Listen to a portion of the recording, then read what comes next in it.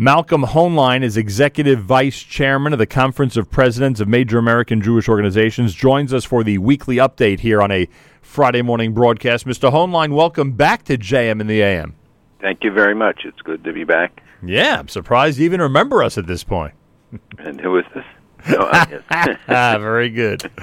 Well, your initial thoughts as we took the opportunity this week to remember the 23,447 who perished in war and terror attacks over the last 68 years, and then quickly switched gears, began and enjoyed a wonderful 68th birthday celebration for the State of Israel on what was really 68 years ago today on the 5th of Iyar, but because of what we explained yesterday, we observed it yesterday on Israel Independence Day. Your thoughts as these 2 days took place this week? Well, I find them both very moving and regret that more people don't mark these anniversaries, especially here in the United States. In Israel, virtually everybody does. And the sacrifice that was made, that 25,000 Jews, almost exclusively Jews, young and old, who gave their lives for what we take for granted, meaning having a Jewish state, having Yerushalayim, having what past generations did not have, certainly recognizing the miracles that have happened over these years, the miracle of 1948, and seeing some of the analyses and reviews of that period, you see how much greater the miracle was that it actually happened. And you know that even the United States the president was under great pressure to rescind the confirmation and to hold off, and the fact that they squeaked through the vote in the UN.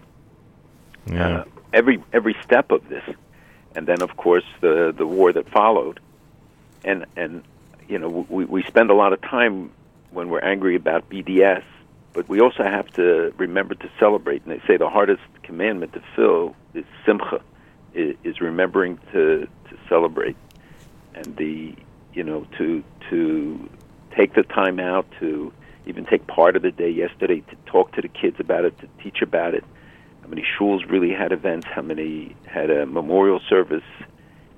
And, last week I was in Auschwitz and Birkenau for the March of the Living, but also the day before was a seminar marking the 80th anniversary of the Nuremberg Laws and the 70th anniversary of the Nuremberg trials. So in one event, you went from hate to justice. You saw the progression from the depths to which they could go, and then holding some, at least, to account. It doesn't undo it, and it wasn't really true justice for the victims, but and seeing Supreme Court justices from around the world who came to this event and who participated, and going to Auschwitz and seeing a sea of blue and white in that killing field, in that blood-drenched soil, certainly reminds you of the importance of Israel, significance of Israel. With the regularity with which you travel to Eastern Europe and see the concentration camps, I'm sure it can't help but be moving each and every time. But can you describe for us what it's like for somebody who is there on a more regular basis than others, if you're able to keep that emotional level each time you visit? You keep the emotional level, and in fact it becomes more intense because you see new things each time. And I took two of my grandchildren, one from Teaneck and one from in Flatbush, and I relive it again through their eyes. And I know how little they know about it, and even though they're exposed to it, and they sat with a survivor, they were mesmerized. They sat for an hour and a half, 2 hours, just listening and trying to take in all they could. And each one reacts to the experience in a different way, and I in part, react to what they're seeing and seeing their reaction to it, and finding the names, seeing the names of their great-grandparents or great-great-grandparents in the books in Auschwitz, and the message it gets. It's not because I believe so strongly we should build tourism in Poland or to the camps. Well, I hope not, right? But I see that the message of the memorial. Rabbi Lau comes each year, and Nev Esrim, he's it's amazing to see him do it, and each year there's an additional theme. One year it was of the liberators, and we saw the people who liberated the camps, elderly men now, and being embraced by people who they liberated. Guys who remembered them from 50, 60 years ago, 70 years ago. Wow. You can't imagine, and each time the experience is overwhelming. I had the privilege to speak both at the Philharmonic Hall at the event on Erev the March and at the seminar, and so the more I prepared, when I prepared and read, you learn each time, and we're only beginning to find out the facts. We don't know a lot about how vast this killing machine was, how much collaboration, how much they knew around the world and didn't do anything about it. We continue to find, and I would say that we still only know a small part. We still see, the restitution cases. We know how much has been stolen and not returned. And we see governments now enacting, laws to return property, communal or personal property, when most of those, the victims, initial victims, were killed, but even those who survived have passed. Unbelievable. And on the other point, in terms of the State of Israel and its 68th birthday, you mentioned, of course, the miraculous nature of the entire episode. But obviously, and you alluded to this, we continue to live in this miracle right now. And we mentioned yesterday during our special that when you're living through it, you don't realize how miraculous it is. But if you would compare the last 68 years to most other eras in Jewish history, we are privileged beyond belief. Exactly, and you see the communities that thought that it would never happen to them, and how they lived. And reminds you, I think I've quoted, but I think it was Rav Yaakov Kamenetsky Tzatzal said about the Agada B'chol Dor V'Dor. In every generation, we read, enemies arise to destroy us, and he said, wasn't there one generation that didn't have it? He said, read the next paragraph, Tzeil Mad, where you see tells the story of Lavan, Bikesh La'akor Hakol. That Paro only wanted to kill the firstborn, and here was Yaakov, our forefather Jacob, living with his father-in-law and thinking it wasn't pleasant. He had to work each time 7 more years, and etc. But he didn't realize that while on the surface it seemed calm, there was Lavan plotting the whole time. So he warns every generation, don't take it for granted. Don't believe it because you don't see it manifest in certain ways. And now we do see it manifest. We see so many communities here in America now facing anti-Semitic incidents and board meetings, town meetings, where now people are free to be vocal in expressing anti-Semitism. That there always are haters, but there are constraints on them, and when those constraints are removed, that's when we have trouble. No question about it. Malcolm Hoenlein with us, weekly update here at JM in the AM. Move to the news of the day and of the week. David Samuels, big article in the New York Times Magazine this past Sunday, which has gotten a tremendous amount of attention. It focuses on Ben Rhodes. Ben Rhodes is the Deputy National Security Advisor for Strategic Communications for the United States President Barack Obama, an advisor on the Joint Comprehensive Plan of Action, also known as the 2015 Iran nuclear deal. And I'm taking a random article. There have been a million articles about this article, as you know. I'm just reading from here, The Observer. In a shocking revelation, Rhodes admitted that his boss's narrative on his preeminent foreign policy accomplishment was a lie. According to the White House, the nuclear agreement with the mullahs became possible in 2013 when quote-unquote moderates under Rouhani replaced hardliners in Tehran.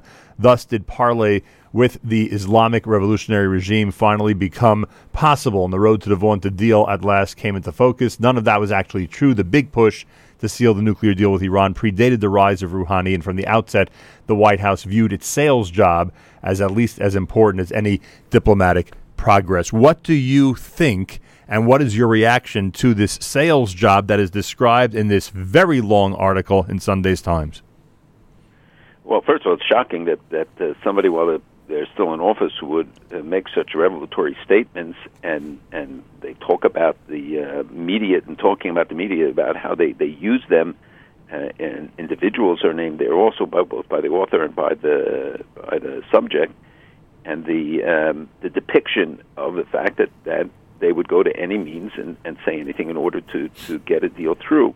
And what we have to think about, Nachum, also, it caused outrage here, and it will have a long-term effect. We have to see how Congress will react to our people are saying, it's an impeachment, it's a basis for impeachment, it's a basis for other things. None of that's going to happen.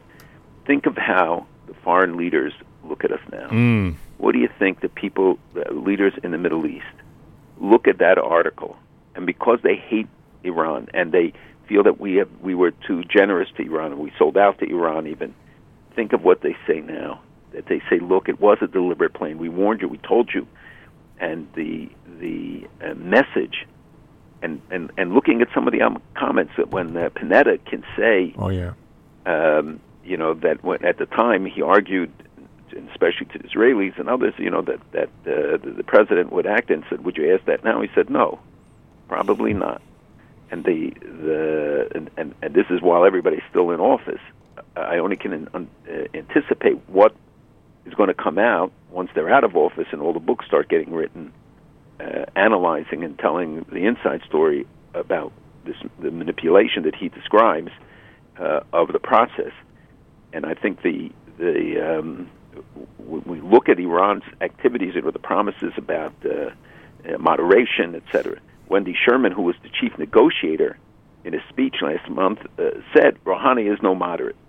But that's not what she was saying for months and months, and they sold us and how that this would strengthen the hands of the moderates, and obviously we have not found any moderates in positions of power. They can be put on a better face, they might dress better, but they're not different on the bottom line. One of the keys to the whole operation was making sure that publicly someone or everyone felt that there were moderates to deal with in Iran, even though, by the way, got to give you credit, of course, because you revealed this before anybody else, that anybody who really suspects that those are moderates are being silly. And now we see, based on the article at least, that whether there were moderates there or not is completely irrelevant. This whole thing was hatched way before that, and the question was how to manipulate the media and the American people and, as you said, leaders around the world to go along with it.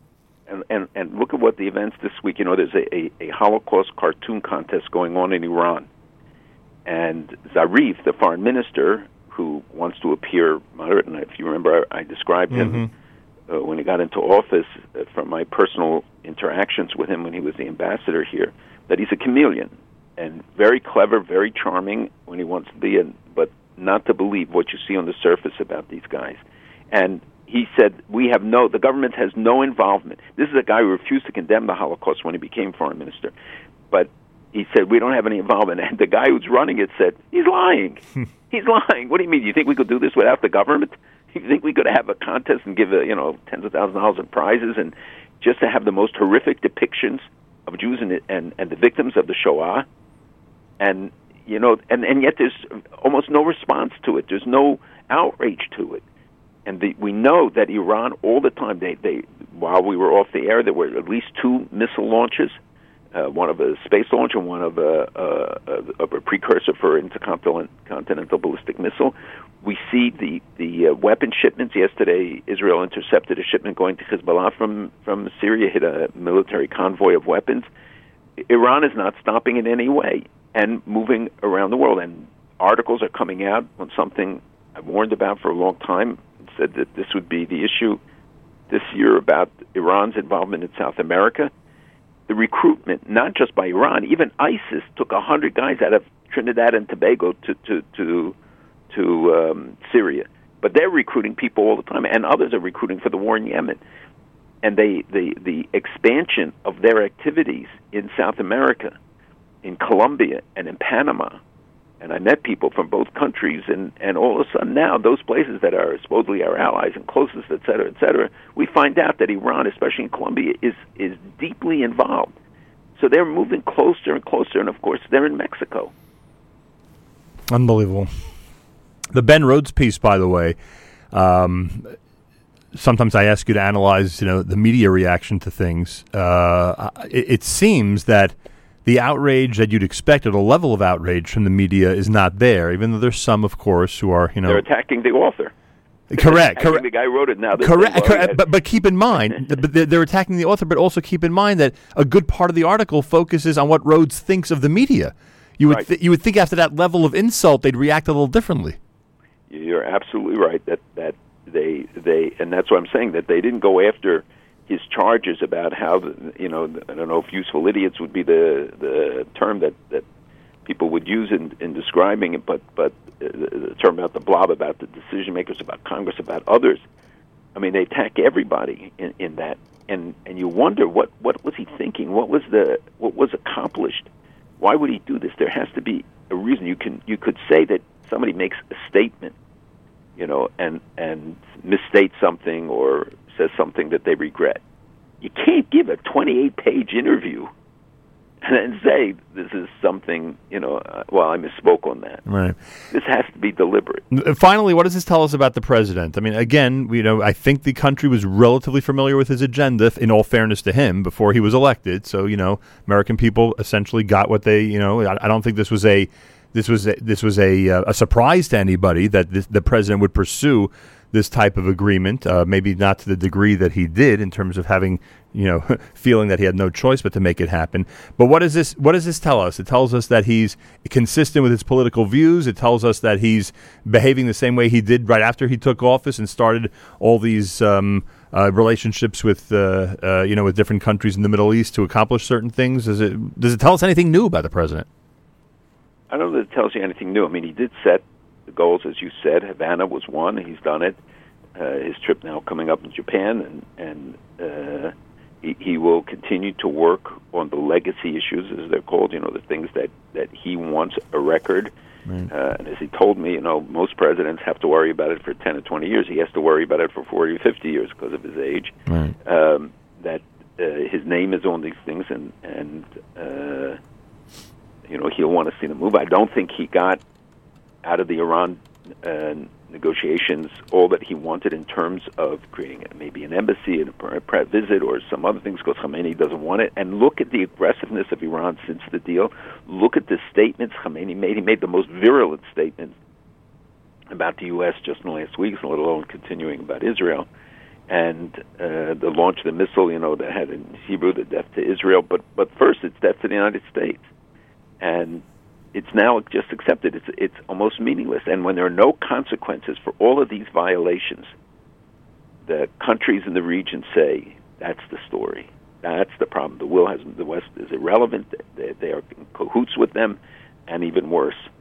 And this is very troubling at a time when, the eruptions continue and we see, the more aggressiveness. ISIS doesn't necessarily get reported all the time, but they're trying to create a little enclave up in northern Syria, a little caliphate. They are working to undermine Egypt, both from Libya, from Sinai, infiltration into the desert in Egypt. Things are happening all the time, and people are just not focused on it. And in part, I know people don't like when I say it sometimes, that I think the obsession with the presidential candidates, I don't mean with the race, and the election is important, and who is nominated, but it blocks out coverage of many of the important issues, including the congressional races, but right. More importantly, the issues. People don't talk about it.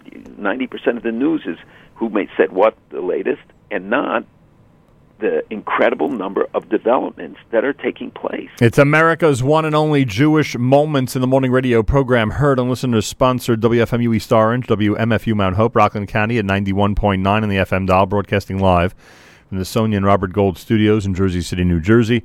Around the world on the web, jmnam.org, and of course on the NSN app. Malcolm Hoenlein is with us, Executive Vice Chairman of the Conference of Presidents of Major American Jewish Organizations. There are other statements that I think have shaken our world a little bit over the last couple of weeks. Deputy Chief of General Staff Major General Yair Golan in Israel compared Israeli society to the Nazis on Holocaust Remembrance Day last week on Yom HaShoah. Your impressions to what he had to say regarding Israel today? Well, he likened Israel to pre-Nazi Germany. Right. So he didn't say the Israelis were like Nazis or the government was. It was very unfortunate. He backed off of it, apologized for it, whatever. But this seems to be an epidemic in Israel. Oh, there's always the loose lips sink ships. Well, not just the loose lips, an epidemic to especially around Yom HaShoah, to have this introspective examination of what you could say self-flagellation. Exactly. And first of all, the timing is ridiculous as far as I'm concerned. I don't know what one has to do with the other, although others think just the opposite. And And to make a statement like that, knowing our history, is quite outrageous. Absolutely. And again, it detracts from the real issues. It gives fodder to our enemies who then just pick up and say, look what he said. They don't know context. They don't know, back off, but they don't have to. They just take his words and use them. Yeah. And also an interview with Major General Meir Dagan, retired director of the Mossad, shortly before his death. He revealed that in 2010 he went behind the back of Prime Minister Netanyahu, informed CIA Director Leon Panetta that Netanyahu and Ehud Barak were about to order the security services to attack Iran's nuclear installations. Now, what is that? Is that insubordination? Is that something that someone can be brought up on charges, going around the back of the Prime Minister in order to inform the Director of the CIA of what the plans are? Look, he's dead, and it's hard to speak. I knew him well. I was very disappointed by what he did after he left office. He wanted an extension of term. He didn't get it. He'd also been ill for a good part of the time since he stepped out of office, since he left office. To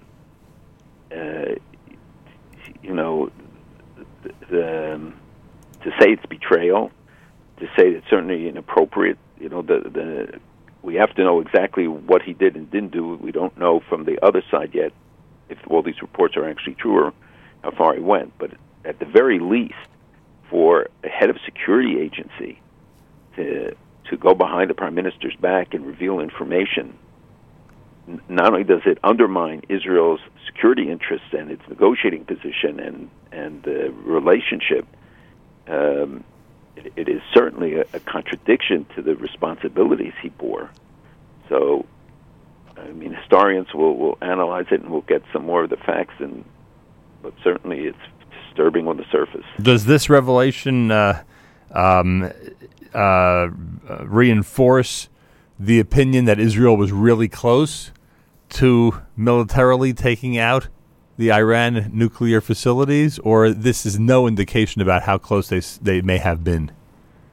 Well, it certainly says that there were the discussions. Some people might argue that he did this to serve Israel, to get the Americans to be more open and forthcoming and to reach out in order to prevent it. And that's, you saw what Panetta said, that his job was to keep Israel from carrying out an attack and to reassure Israel. And they promised Israel. Well, they were ready to the U.S. was ready to defend the Iran nuclear facilities, right? Well, there are some who say that too. But they said that he said that at the time that they told him, they assured him that if anything goes forward, that they would be there to attack, and not an assurance he would give anymore today. So, it's hard to know when you can't ask the guy the bottom line questions about why was the motivation to try to get the United States to be more forthcoming, take leadership for them to do it, rather than leave it to Israel, because there was a lot of concern, if you remember at the time, that Israel couldn't really do the full job, that without the support of the United States, without the firepower of the United States being involved, it might be a very temporary setback, and it could exacerbate the situation more than it would accomplish. Yeah. Well, for those who've been calling for Israel to take action, they may have been a lot closer than we originally thought. Exactly. Right. Satisfy all the people out there who think Israel's too quiet on this issue. Who's responsible for the taking out, the death of Mustafa Amin Badreddin? Well, whoever it is, we certainly should be saluting them. I'm not sure that Israel did do it. He had so many enemies. This is a guy who was responsible for all of Hamas, Hezbollah activities in Syria, but also for their worldwide operations. He was the guy who succeeded his cousin, you remember Imad Mughniya, who was assassinated, but he was considered even more dangerous, and he was very unpopular within Hezbollah. He was very hot-tempered, they said, and unstable, but very closely allied to Nasrallah, and he was not considered that religious, but he was considered a playboy, and the hit as it was is we've seen different versions of it. We'll learn a lot more, but he goes back many decades, and he's been designated as a terrorist starting in 2012 by the Department of Treasury. He's also wanted for the International Tribunal that's been investigating the killing of the Prime Minister of Lebanon, Rafik Hariri, and he's considered one of the prime suspects. So there were a lot of potential enemies that would have wanted to see him eliminated. He was also just in April, the Treasury Department again put him under the International Financing Prevention Act of last year. So he had primary, secondary sanctions against him, and was a prime target for many people. So we don't know exactly who did it. When someone like him is eliminated, does it really shake up Hezbollah for a while? Oh, absolutely. This is a big loss for them. This is not a minor thing because they have more and more trouble replacing the people at the top when an event like this takes place. And the shakeup, especially because of his close relationship to Nasrallah, right, and one of the people that Nasrallah relied on. Hey, what do you think? I'm sorry. Yes, it makes a difference. What do you think of Hillary's statement that Hamas has no choice but to store their weapons in schools in Gaza because of the density of the area? There's no other place to put them. Well, I don't think she was meant to excuse it, but it certainly comes off sounding that way. And I've been trying to find out the exact context of the comment, but we all know that Hamas's record has been very clear how they use civilian places for cover and et cetera. You know, a foreign leader I met with recently kept saying to me, "You don't understand about Hamas. He has close relationship with them." And we were trying to get the bodies of Hadar Golden and the other who so MIA who was being held still there. And he said, when I raised about the tunnels, and he said, "You don't understand. They don't have roads, so they have to build tunnels." And sure. I said, "Well, what are you talking about? There's not roads within Gaza. There's not to travel. These are." And then he said, "No, they have tomatoes, and they have to get the tomatoes out, and the tomatoes become bombs, and they have no way to get them out."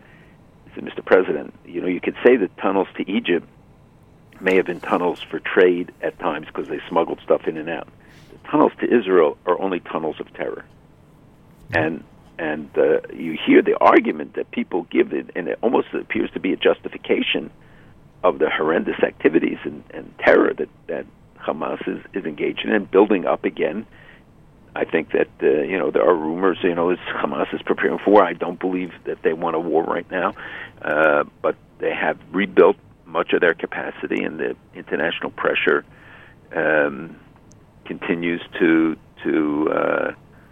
grow. But where are the condemnations? They found 2 tunnels, and they captured 2 guys who were responsible for building these tunnels. Israel captured, and they were able to get incredible information out of them.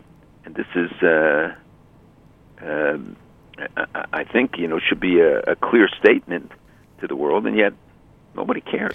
And when it comes to the excuses, there's always plenty for Israel's enemies. Look how the United Nations condemned while we were away again. We have started circulating, and people can go to the conferenceofpresidents.org website, an international declaration against the United Nations, the bias, the discrimination. It is only the first step in a program, but to show broad support for it, both in the Jewish and non-Jewish community, and we want people to circulate it and get many others to sign on, to talk about the fact that 20 resolutions against Israel, 3 for the rest of the world, 6 in the United Nations, nothing against in the Human Rights Council, nothing against Iran, Syria, Libya.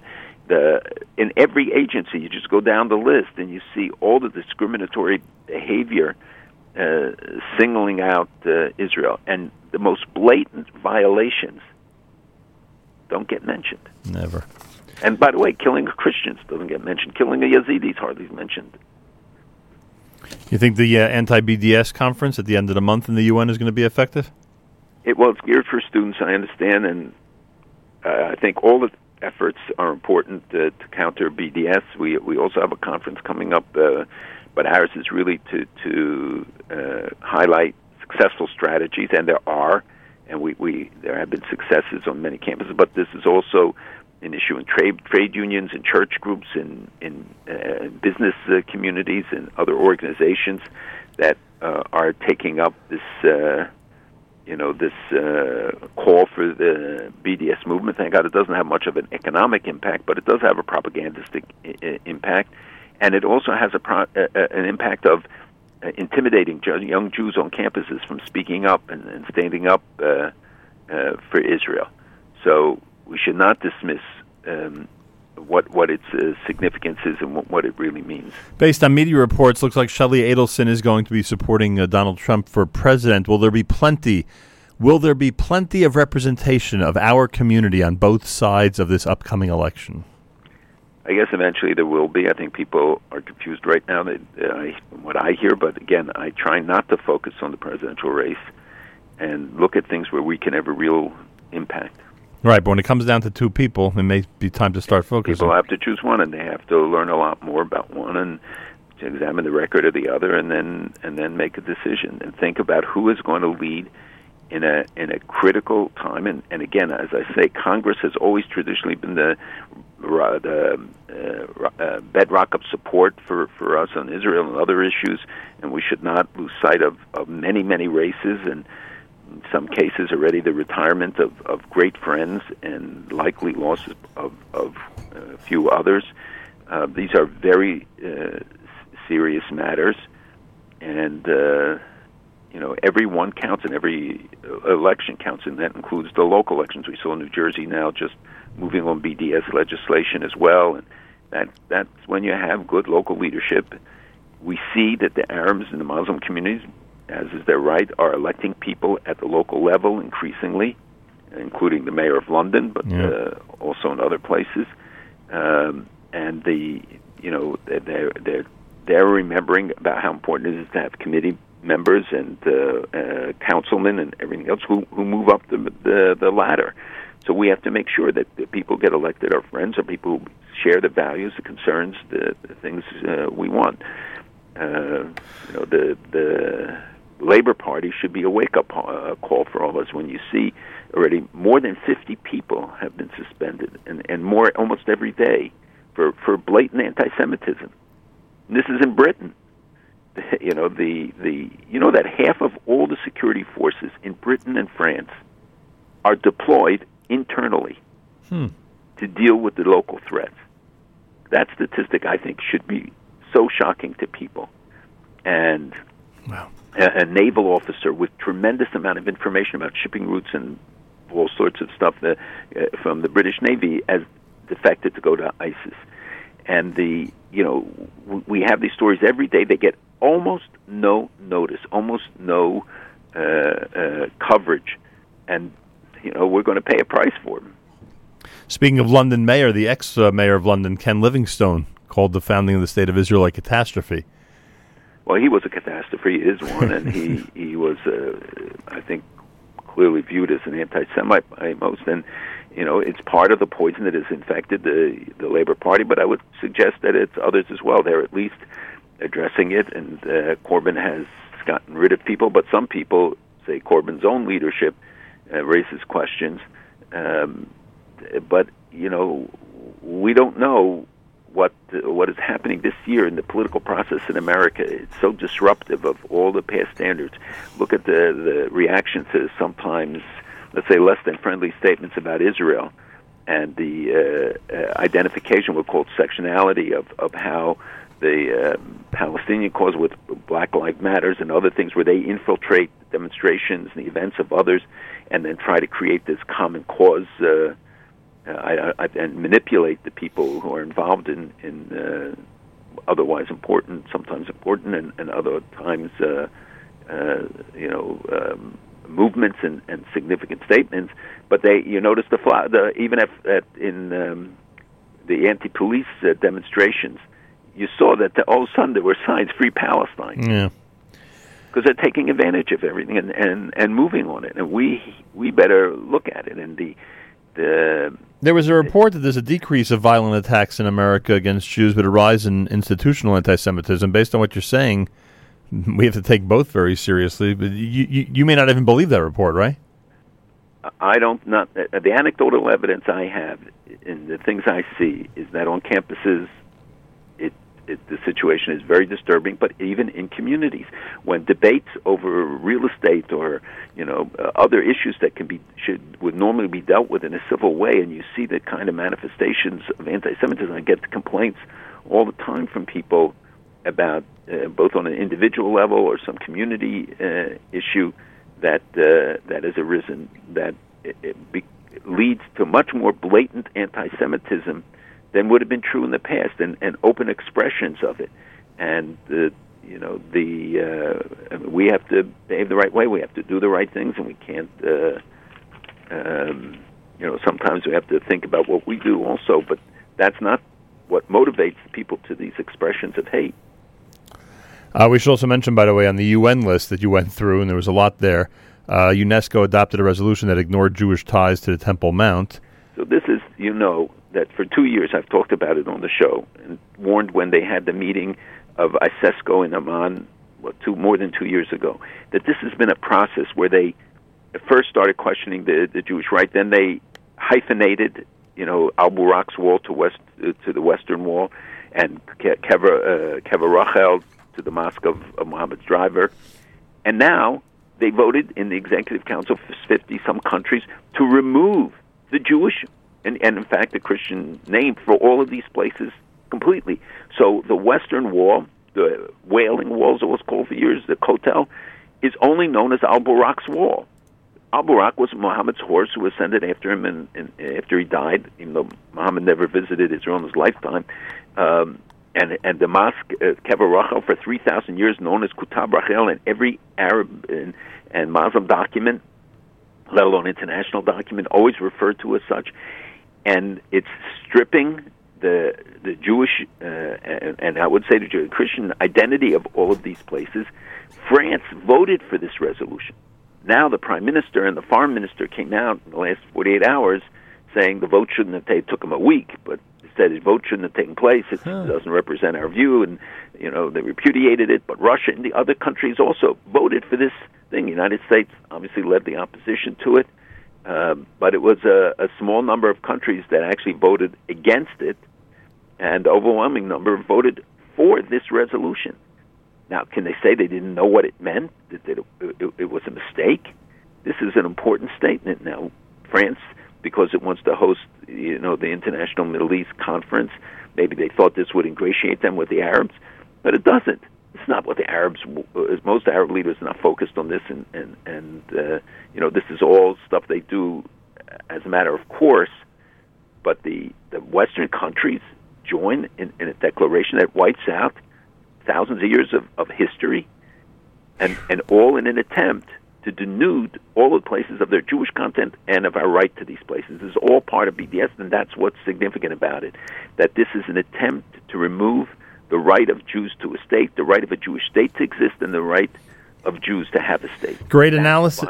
Great analysis. You've given this us this analysis tens, if not hundreds of times over the years, and I wish people would just understand it and let it seep in. It's so important. Way behind schedule. Finally, right before Pesach, Joe Biden, Vice President of the United States, at J Street dinner, expressed, quote-unquote, overwhelming frustration with Israel, with Bibi Netanyahu. He's generally been viewed as a friend, and many in the community, including Jewish leaders, not just lay people, were shocked to see him take such an open stand against the administration and Israel in this process. What was your reaction when you heard about Biden's statement? I was surprised and very disappointed.